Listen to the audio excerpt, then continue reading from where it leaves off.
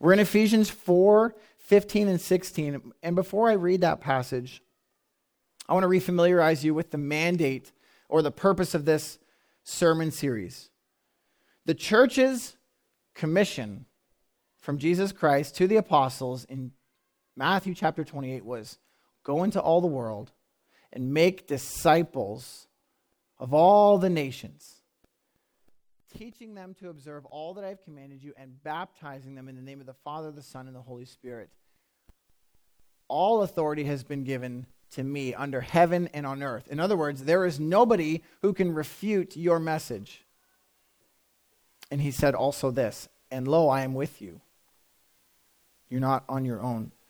So what is it to make disciples? We recognize as the church, that's our job. That's the one thing Jesus said, get busy doing this. What does it mean to make a disciple? Well, I've heard it defined really simply and well as just helping somebody else walk with Jesus. To teach them to obey, which means to walk. Obedience is not in the mind, it's to walk. All that I have commanded. In other words, find Jesus, show them what he said, and then help them to obey it and to live according to it. Which begs the question of me as a leader and an overseer, is our church making disciples? Is what I prioritize in leadership, is what we pursue as a church in ministry and in our time together, is it helping others walk with Jesus?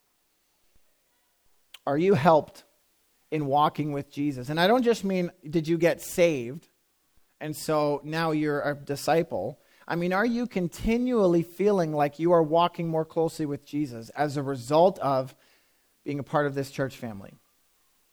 Some of you might honestly answer no. And I wouldn't take that as personal. I would take that as a church, we need to make sure that most of the time people are answering yes to that question as a result of what we're doing.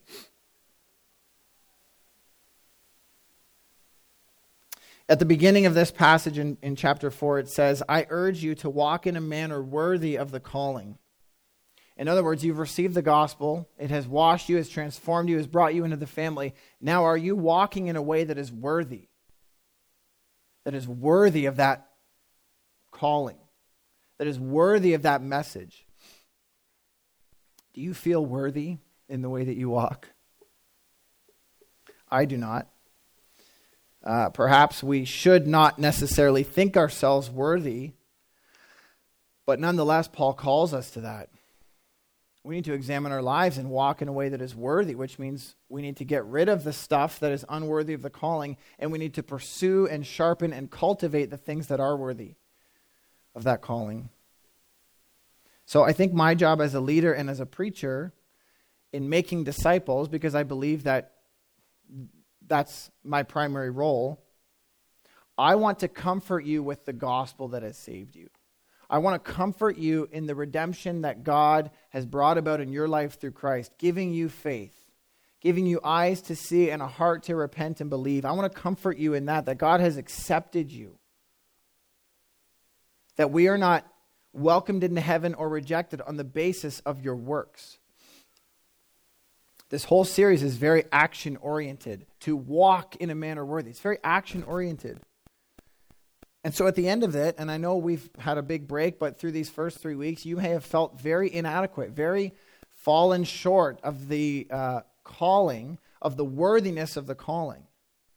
And I want to comfort you this morning that the gospel covers your weakness and your inability to obey to the extent that we wish we could. And that as a family, we will walk together to grow in this. But I am also here to make you uncomfortable. I'm here to make you uncomfortable walking in a manner that is unworthy. I want to comfort you in your inability to do so, and I want to show you the gospel, and I want to present to you God's grace. But I want to make you uncomfortable, and if you sit under my teaching, or the teaching of God's word, I should say, you should be very uncomfortable seeing the standard of discipleship and completely ignoring it and living in your own way. I want you to feel uncomfortable. I want you to feel exposed by God's word. I want you to feel called to change and to walk in a manner that's worthy The gospel has plenty of information about where we were as sinners, right? We were idolaters. We were fornicators. We were liars. We were insolent, insubordinate, rebellious. But then the gospel changed us. And so we look back and we say, look at the transformation. But the Bible also looks forward very deeply and says, now walk in a manner that is worthy. Align your activities, your priorities, your life in step with what God has revealed.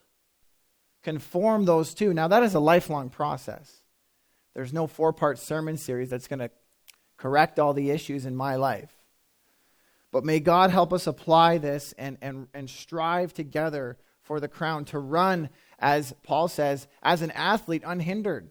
Take off your winter boots and your snow pants and sprint. Sprint. Because life is short. And we are called to this ministry for a very short time, and God's authority is with us in Christ. So let me read Ephesians 4, 1-16 in its entirety, and I will show you a brief outline. It's not a very long message this morning. Paul says, just to remind us of where he's coming from, I, therefore, a prisoner for the Lord, urge you to walk in a manner worthy of the calling to which you have been called, with all humility and gentleness, with patience, bearing with one another, eager to maintain the unity of the Spirit and the bond of peace. There is one body and one Spirit, just as you were called to the one hope that belongs to your call. One Lord, one faith, one baptism, one God and Father of all, who is over all and through all and in all. But grace was given to each one of us according to the measure of Christ's gift. Therefore it says, when he ascended on high, he led a host of captives, and he gave gifts to men. In saying he ascended, what does it mean but that he had also descended into the lower regions of the earth? He who descended is the one who also ascended far above all the heavens, that he might fill all things. And he gave the apostles, the prophets, and the evangelists, and the shepherds, and teachers to equip the saints for the work of the ministry, by building up the body of Christ until we all attain to the unity of the faith and the knowledge of the Son of God, to mature manhood, to the measure of the stature of the fullness of Christ, so that we may no longer be children, tossed to and fro by waves and carried about by every wind of doctrine, by human cunning, by craftiness and deceitful schemes. Rather, speaking the truth in love, we are to grow up in every way into him who is the head, into Christ, from whom the whole body, joined and held together by every joint with which it is equipped, when each part is working properly, makes the whole body grow up so that it builds itself up in love. God, give us ears and hearts to understand and receive this morning. Convict us of where we need to repent and pursue change by the power of the Spirit, Lord, and comfort us where we have failed, that you might be among us, speaking directly to us from your word now, Lord. And we know that you will do so. For the pure of heart will listen and hear. And God, we open our hearts to you now, asking you to speak, and that you would be glorified and exalted in Jesus' name. Amen. So our text this morning is just those last two verses, 15 and 16. And our outline is threefold. Number one, disciples grow up. I'm trying to frame our outlines around what do disciples do? How do I know whether or not I am living as a disciple? Is my discipleship in conformity to the Scriptures? So the outline is meant to help you test that. Number one, disciples grow up. Number two, disciples hold the body together. Number three, each disciple takes responsibility. Did you hear that? Number one, disciples grow up. Disciples hold the body together. And each disciple takes responsibility. That's the outline. That's what our text argues to us this morning. And so number one, disciples grow up. Discipleship involves a growing process, which is why when we talk as Christians, we glory in our salvation. We glory in our regeneration, but we do not, what's the word? We do not cling to a moment or a point in time in terms of present day comfort or present day assurance of where we are with Christ. Someone who is 100,000 miles away from what the Bible describes as a Christian is not given any comfort to say, well, look back on a day when you prayed. Discipleship involves a growing process. I don't want to get into a discussion of assurance of salvation, which I 100% fully believe in. The assurance of those who are in Christ to be saved and raised up on the last day. But what it does tell us is that there is an alternative to childishness that a disciple ought to be moving toward. Verse 15 begins, rather, speaking the truth in love, we are to grow up in every way into him who is the head. Rather introduces an alternative to what was said previously. So the building up of the body, which is done through the using of our spiritual gifts to each other, is going to prevent us, in verse 14, from staying as a quote-unquote child. Well, what does a spiritual child look like? Somebody who's tossed to and fro by the waves and unanchored or carried about, lifted up, removed, and shifted by every wind of doctrine, by every new doctrinal fad, or by error in teaching and doctrine, lifts up that spiritual child and removes them from that place of that anchor in the truth of Christ.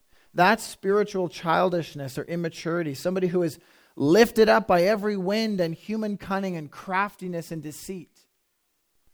There's an onslaught as Christians. We face an onslaught of winds of doctrine. By human cunning and crafty deceit, we're bombarded with that all the time as the church. Sometimes from within, sometimes from without. Paul says, as we build up the body, we will no longer be like that. So rather, what's the alternative? Instead of being children tossed and unanchored, he says, grow up. Speaking the truth in love, we are to grow up in every way into him who is the head. In other words, pursue maturity.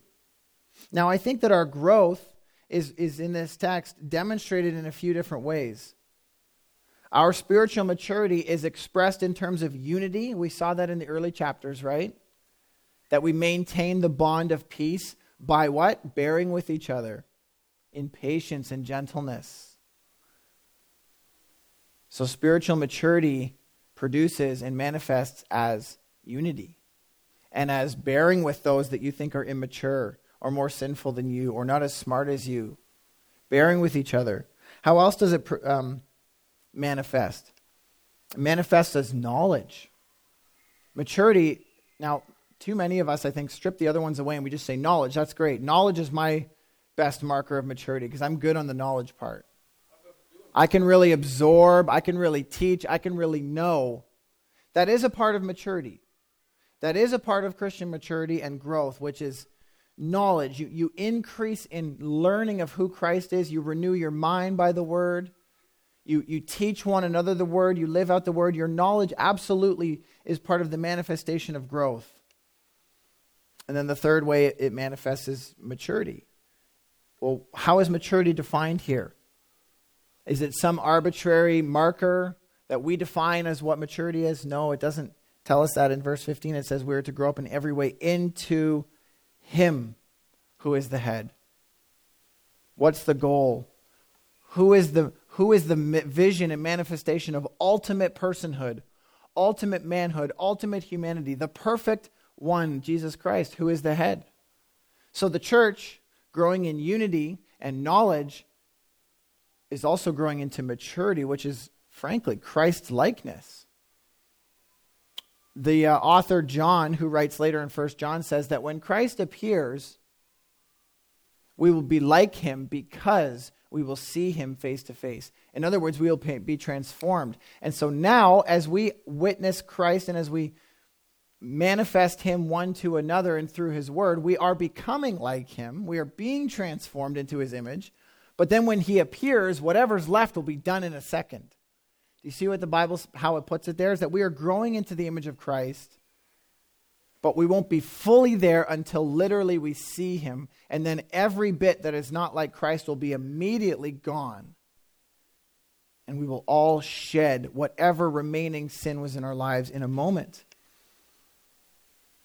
But nonetheless, the church has not said, well, it's going to be tough until then, so just kind of slog through it. No, grow up towards Christ. Grow up towards him who is the head. I love what the mechanism is given here. How do we grow? What's the alternative? What's the alternative to this spiritual childness? What's the mechanism? Look at verse 15. What's the mechanism? It's a verb. I heard someone say it. Speaking. Speaking is the primary mechanism Paul gives here for this growth.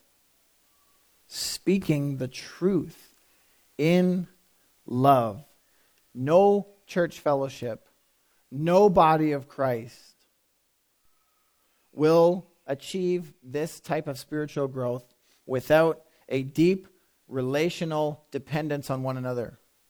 You could apply this in a million ways. I mean, speaking the truth in love. You could apply that in a small group context where you gather once a week to speak the truth in love, to rehash God's word together, to bounce it off each other, to challenge each other with the truth in love, graciously inviting people to obey and live with you in a life of Christ. You could apply it as a preacher. Speak the truth. Speak the truth in love. Don't be a jerk at the pulpit. But don't be someone that hides and shrouds the truth because you're afraid to say it. Speak the truth in love. That could be applied in the family context. Fathers and mothers, speak the truth in love. It can be applied at coffee time. Speak the truth in love.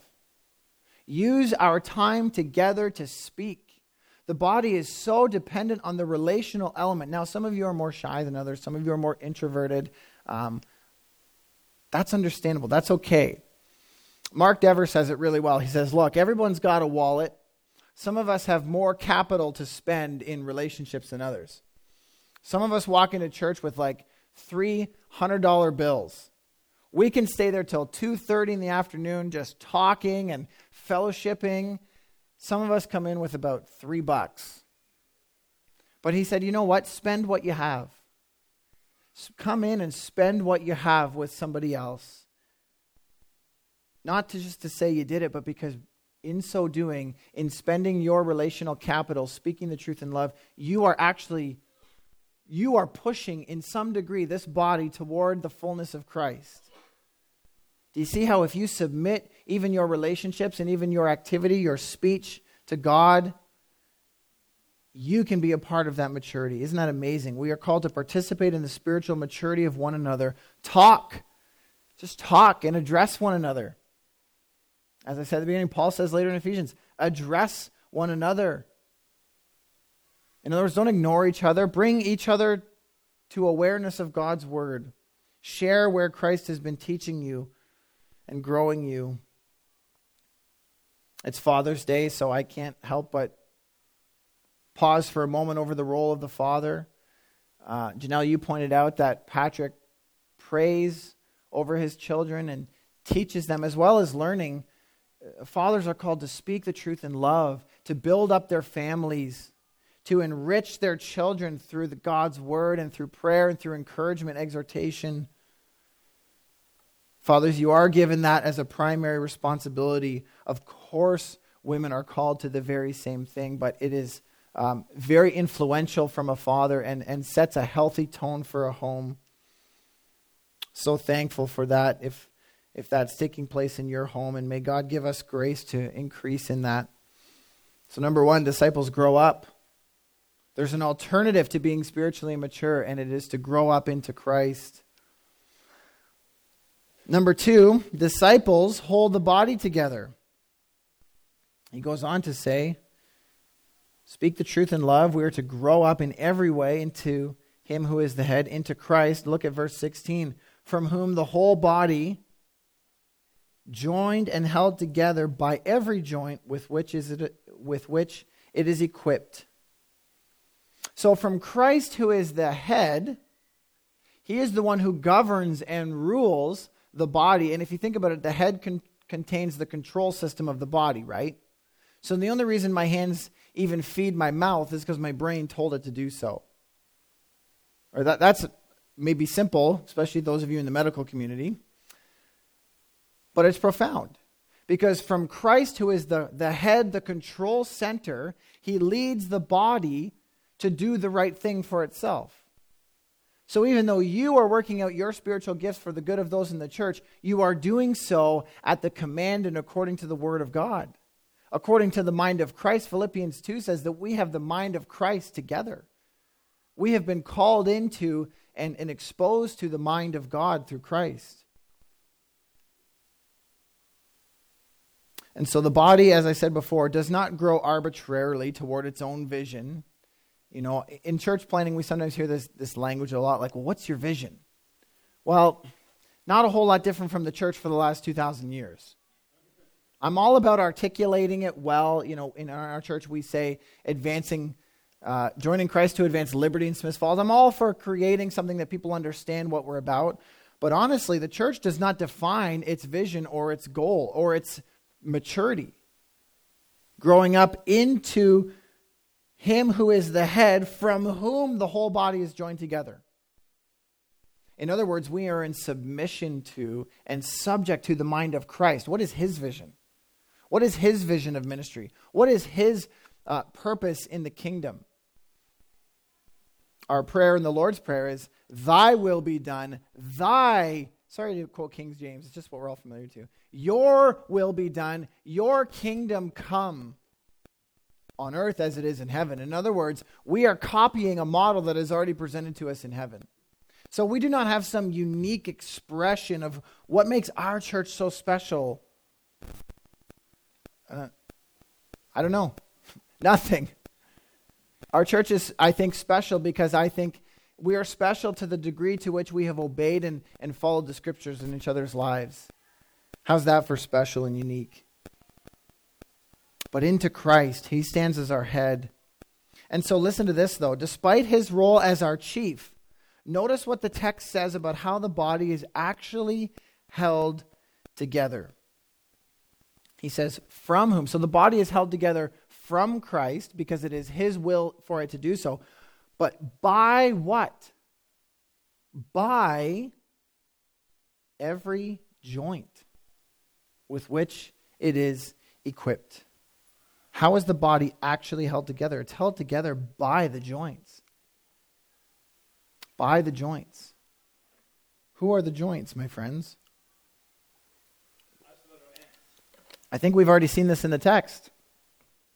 That the joints are the different measures of grace that God has given to the church through Christ.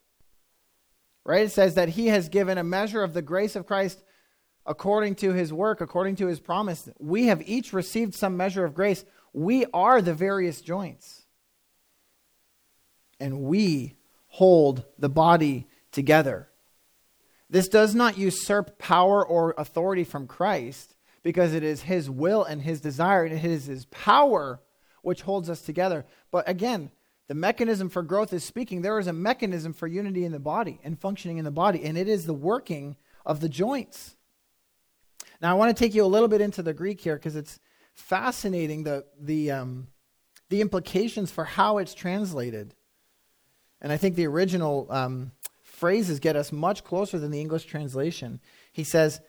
Paul says, from whom the whole body joined and held together. Those are two different verbs. Being joined and held together. The word joined there speaks of the structure or the assembly, the organizational fashion in which you conduct your church. In other words, people know what they're doing. They are working toward it. There is an awareness of where each other stands in the body and how we can help each other and serve each other. So there's an actual structure according to the scriptures. Remember in Acts when there were too many tables to feed the widows and the poor, and they came to the apostles and they said, there are people going hungry. Our widows are going hungry and your widows are being fed, speaking of their ethnic background. And the apostles say, it is not right for us to abandon the teaching of God's word. That's structure. The apostles said, we have a role in its teaching, and we want to appoint you to fulfill a role. That's structure. That's wise structure. And I think that that's how we can continually grow here at Evergreen, is to make clear what our structure is. Who does what and when and why. Structure is very important. It's held together, joined together by the structure. And so our interdependence on one another according to our gifts is very helpful in binding us together. If everyone just showed up and said, let the Spirit lead, where you're supposed to go, we become very frustrated with each other. But I think a structure is very helpful in God-given in terms of binding us together. But it says being joined and held together. Do you know what that word held together means? It means being knit. That's the ongoing knitting that takes place. Structure is not enough to hold us together. The Bible says we are joined and held together. We are knit together. That is an intertwining of our gifts and our lives and our love. We need our lives to be transparent to one another and accountable to one another and literally knit together. Knit together. So we are joined through structures and we are joined through knitting. I don't knit, but I see how you have a needle and you are bringing together two strands to create a single fabric. That's the picture of the body and how it's held together. This is the will of God through Christ. Through the mind of Christ, this is how he builds his church and holds it together. Now, how many joints are supposed to participate in this? I can't remember. Oh, every joint. Every joint. There are not some joints which are dispensable, optional. I'm not important. The whole metaphor of the body screams against that. If the toe is stubbed, the body compensates for that. When a thumb is hit by a hammer, the whole body grieves. Does the hand say to the foot, I have no need of you? Or the eye to the ear, I have no need of you? Nonsense. Paul says, for we give greater honor to those members which are less honorable. Friends, it's held together by every joint. You think your gifts are insignificant or they're more private or you're not charismatic or you're not an eloquent speaker. Not that there's any model of that in this church. At least not from me. You think my gifts are insignificant. My place in the church is insignificant. Wrong. If you know Jesus Christ, you are one of the joints commanded to participate in this activity. Disciples hold the body together.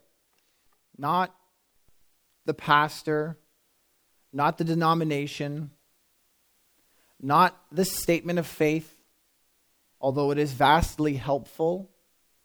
The body is held together by the working of every joint. Every joint.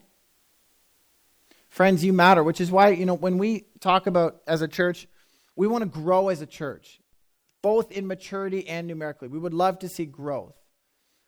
And I have tried as much as I've been able, and as far as I think God has given me clarity, which I don't think is all the time, but when we speak of spiritual maturity, we always talk about serving the church. We don't do it because we're looking for volunteers. Oh, we need people to run it's like at an amusement park. We need people to run the rides to make sure that things don't fall off the tracks. No, we're not looking for volunteers. If you want to grow in Christ and participate in his body, it says it's held together by every joint. So if you're a joint looking for a place, you need to knit your life together with the body and join the structure. I mean, literally, you have a gift and you can use it. It may not be the most useful on a Sunday morning, but rest assured, your gift fits somewhere. I have people coming to me talking about organizing a hospitality network so that we can be really good at taking care of each other outside of the church. I have people coming to me helping me figure out how to build a schedule which is more clear, build a sign-in sheet that is more helpful for parents, people setting out food so that fellowship can take place, people helping me with vision for the church and organizational matters. There are so many vast arrays of gifts that God has given the church. It's held together by every joint. I love that. I love it because I do not want to lead a church that depends on the gifts of one or two. First of all, it's way too exhausting and stressful for those gifts that everyone thinks is more important than their own. And number two, it deprives people of using and participating in that structure. So my friends, if you are musical, if you are administrative, if you have a compassionate heart, if you are hospitable, if you are a teacher, let someone know. Talk to somebody. Say, I feel like I have a gift and I'm not using it right now. But I think God wants to grow me to join the structure and to hold it together. Because the body will be held together because that's what Christ wants. And I want you to recognize that you play a role in that. The pastor does not hold the church together or the elders. That is just one of the gifts given the church. It's a public gift for sure, but it's not. It says it's held together by every joint. And other passages make very clear how significant every joint truly is. That's not just lip service to the less honorable joints or gifts. So our second point is that the disciples hold the church together. So if you are a disciple in Christ and you're wondering, am I living as a disciple? Am I growing as a disciple? Ask yourself, am I participating in holding this church together? Because again, we're not talking about the universal church. We're not talking about the capital C, big global church. Because you cannot serve coffee to those in the Congo today. Or in sub-Saharan Africa, or in South America, or even in British Columbia. You can't serve them coffee today. You cannot necessarily encourage those in the faith who are in the global church. You know who you can serve is right here. Right here. So, that's number two, is that disciples hold the body together. Number three is that every disciple takes responsibility. Now, that we kind of covered that, but let's look a little bit more. Because here is where the power behind the Greek construction is so amazing for us. The phrase here that is translated, that in my outline, is that every disciple takes responsibility, is when it says, being joined together by every joint, it's this part, with which it is equipped, when each part is working properly, makes the body grow so that it builds itself up in love. And so we recognize that every joint is called to the participation of this. But the translation here, with which it is equipped. It's held together by every joint with, in other words, what's the tool that each joint has, with which it is equipped. What does that mean? It's a two-word construction in the Greek. I'm going to try to actually pronounce it. You might find this entertaining. Energian, or energian, epikoregia.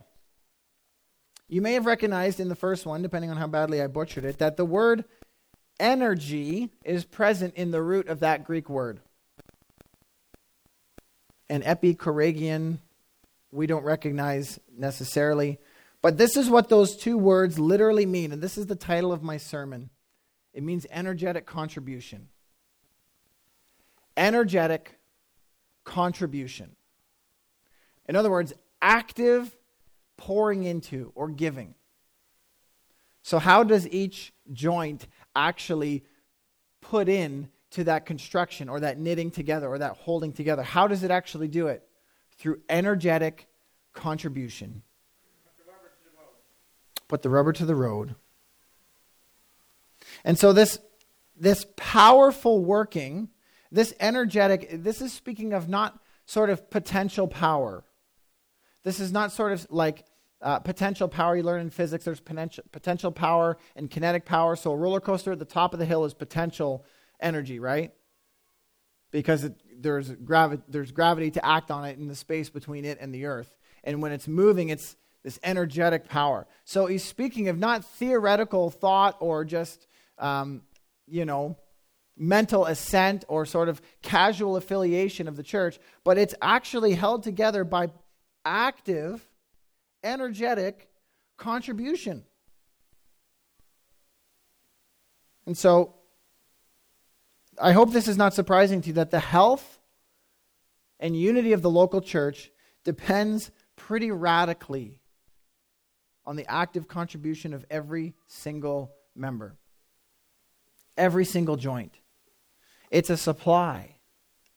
And so if you think of a church as being held together by 4 or 5 joints who are energetically contributing, how does that work on the rest of the body? How does it work for those 5 joints who are pouring in their supply? And instead of receiving a reciprocal energetic supply, they are in fact supplying for the entire body. That's a recipe for sickness and burnout and being hospitalized. And my friends, some church people, lay people and pastors do get hospitalized under these types of conditions.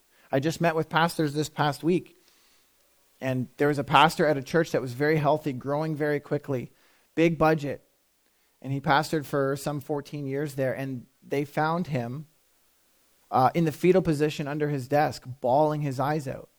He's now church planting in Calgary. He's since recovered, but he spent 7 years away from the church. Why? Because you have probably, I don't know the church, but you probably have a small team of energetic contributors. And you have a very large group of potential consumers, absorbers, observers. That's a recipe for hospitalization, both in the physical sense and in the spiritual sense. It's a supply. It's an energetic supply. It's an eager, energetic. Now again, we all have different size wallets. This is not to compare to each other. Look how much time I give. Look how much, I contribute to the offering. Look how many times I volunteer, how many babies I hold. So-and-so, they are not very, look at them. That's not very energetic contribution. Each gift is meant to equip the church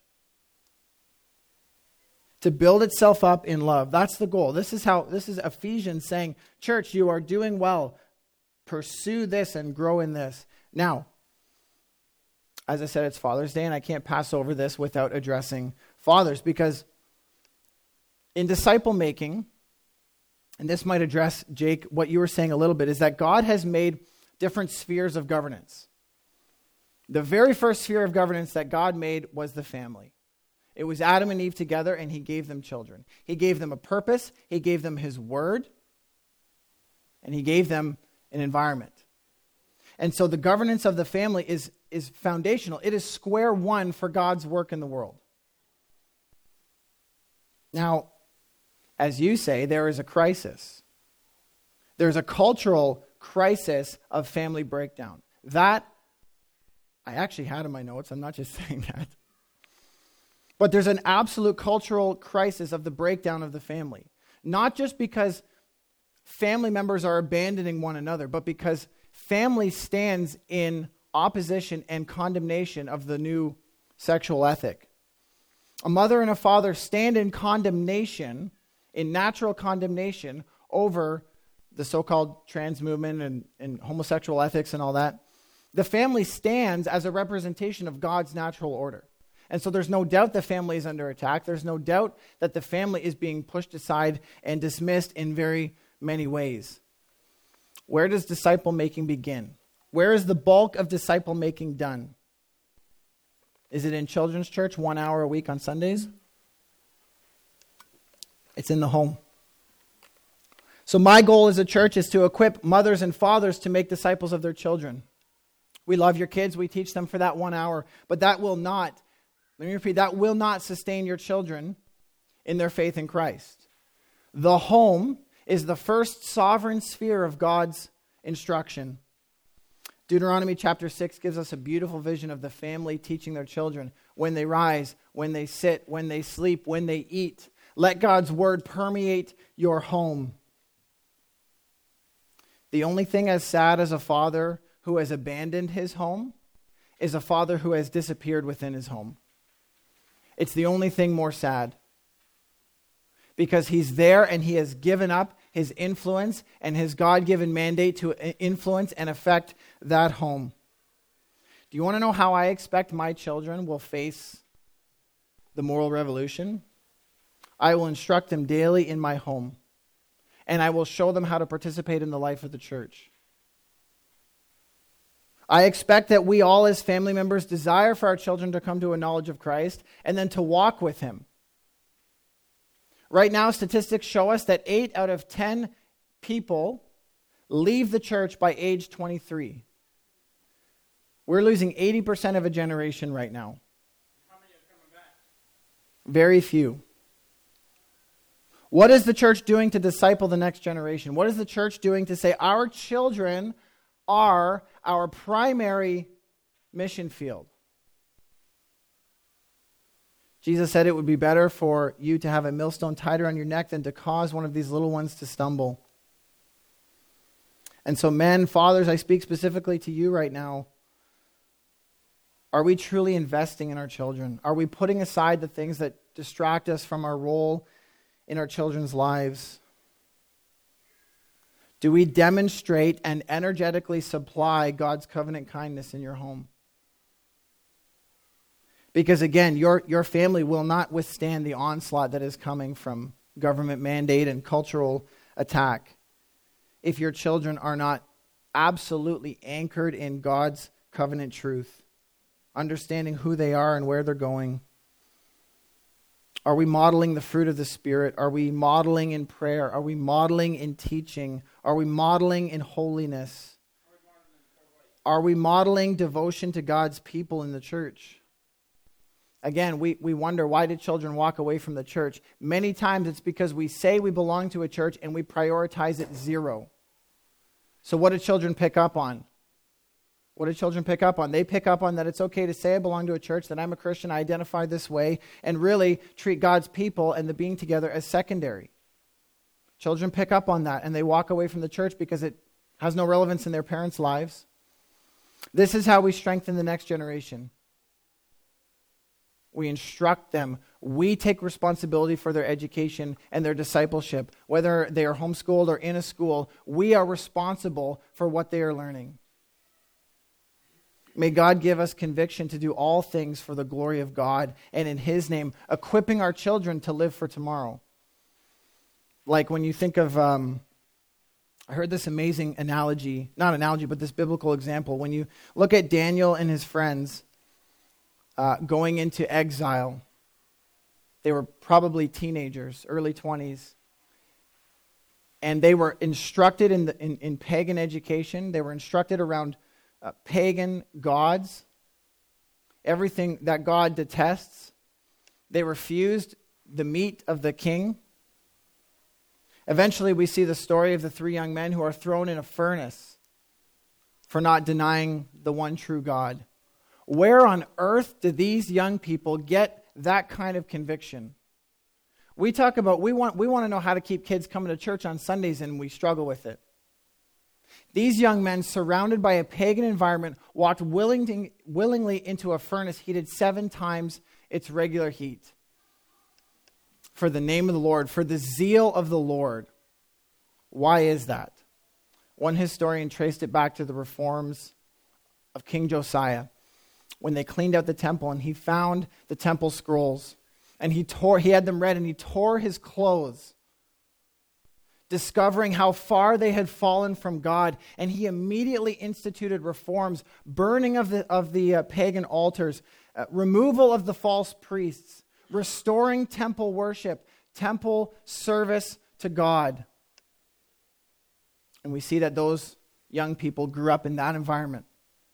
That environment where it mattered so much to those people to follow God that they destroyed every cultural piece of rebellion against God, and they brought the people back to God. Now, we know that those reforms didn't last long, but for those young people, Israel fell back into rebellion. But for those young people who witnessed those reforms, that return to God, they entered exile prepared to stand for God. That's making a disciple, not knowing what the future will look like. It's worth it in every single generation to raise our children in the fear and admonition of the Lord and equip them to live in the church and to serve the church and to be grounded in what they believe, not to bend to cultural wind. Again, how are we not going to be children tossed to and fro? The body's going to build itself up in love by using its gifts. So that's my call to us, church. Are we going to face the next generation? Are we going to face the opposition that's coming? Are we going to stand and be a witness as the manifold wisdom of God? Or are we doing this for fun until the money runs out? I truly believe God has established this church to be a force for the kingdom, because when we do that over and over and over and over and over again, the net result is massive. Many tidal waves start as a ripple in the middle of the ocean, gaining momentum and size until it hits the beach.